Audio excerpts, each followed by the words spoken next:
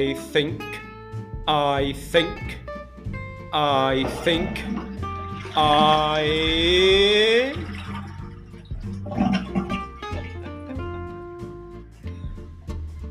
I think, eu acho. Ah, professor, que pronúncia é essa? Straight to the point, direto ao ponto. Pronúncia de TH. A letra T e a letra H em inglês é um som que não existe na língua portuguesa. O T com o H fica assim. Língua entre os dentes. Língua entre os dentes. Coloque a língua entre os dentes. Vamos lá. Faça isso, isso. E sopra um pouquinho. Vai ficar assim, olha. Sabe o que é bom para isso? Olha só. Sopa de cebola. Sopa de cebola. Ok? Também, se você gostar de pagode, ei Luiz Carlos, grande abraço para você. Lembra do Luiz Carlos cantando? Você jogou fora o amor que eu te dei, o sonho que sonhei.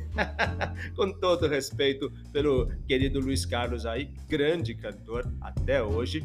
Mas veja, pequena dica, tá? Pequena dica com o Luiz Carlos, pequena dica com minha sopa de cebola, para você poder falar I think, eu acho.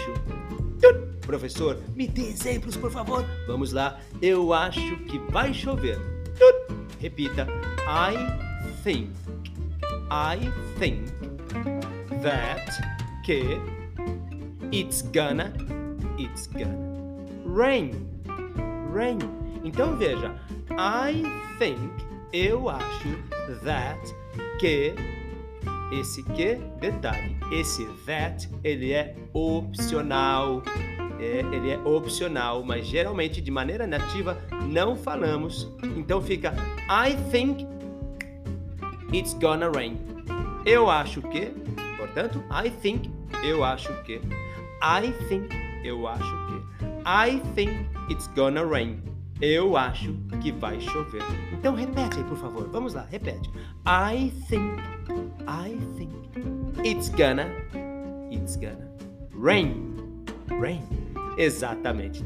Viram aí? Mais uma vez o nosso famoso Gana. Espalhe para os amigos. Todo mundo tem que saber sobre esse Gana. Alright? Portanto, well, what do you think? O que você acha?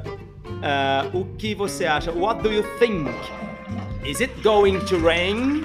Vai chover? E aí você fala para o seu professor, teacher, yeah, I think that, eu acho que, ou simplesmente I think it's gonna rain, eu acho que vai chover. Por hoje então é somente isso.